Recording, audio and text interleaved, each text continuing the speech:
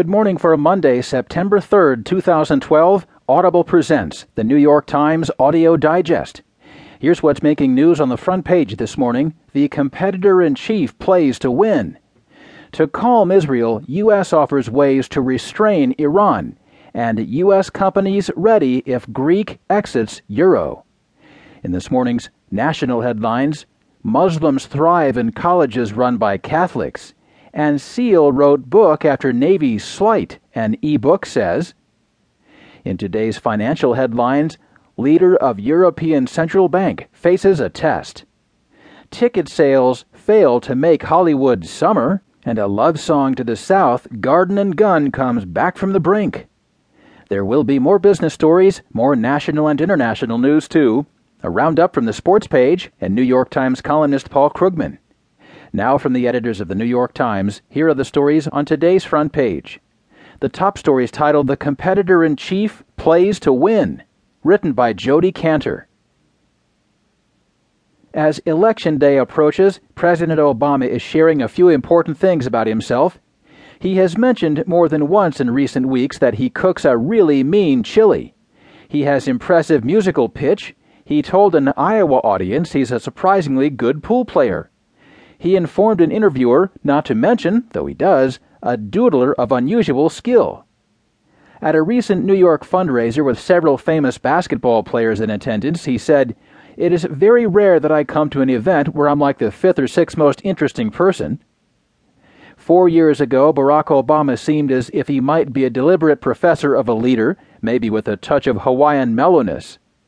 He has turned out also to be a voraciously competitive perfectionist. Aides and friends say so in interviews, but Obama's own words of praise and derision say it best. He is president as perpetually aspiring overachiever, often grading himself and others with report card terms like outstanding or remedial course, as in Republicans need one. As he faces off with Mitt Romney, the Republican presidential nominee, Obama's will to win and fear of losing is in overdrive. He's cramming for debates against an opponent he has called ineffective, fundraising at a frantic pace to narrow his cash gap with Romney, and embracing the do-anything-it-takes tactics of a contentious campaign. Even by the standards of the political world, Obama's obsession with virtuosity and proving himself the best are remarkable, those close to him say. More than a tic, friends and aides say, it is a core part of his worldview, formed as an outsider child who grew up to defy others' views of the limits of his abilities. When he speaks to students, he always emphasizes living up to their potential. He has a general philosophy that whatever he does, he's going to do the very best he can do, Marty Nesbitt, a close friend, said. Obama's aides point to the seriousness he brings to the tasks of the presidency, how he virtually never shows up for a meeting unprepared, say, or how he quickly synthesizes complicated material.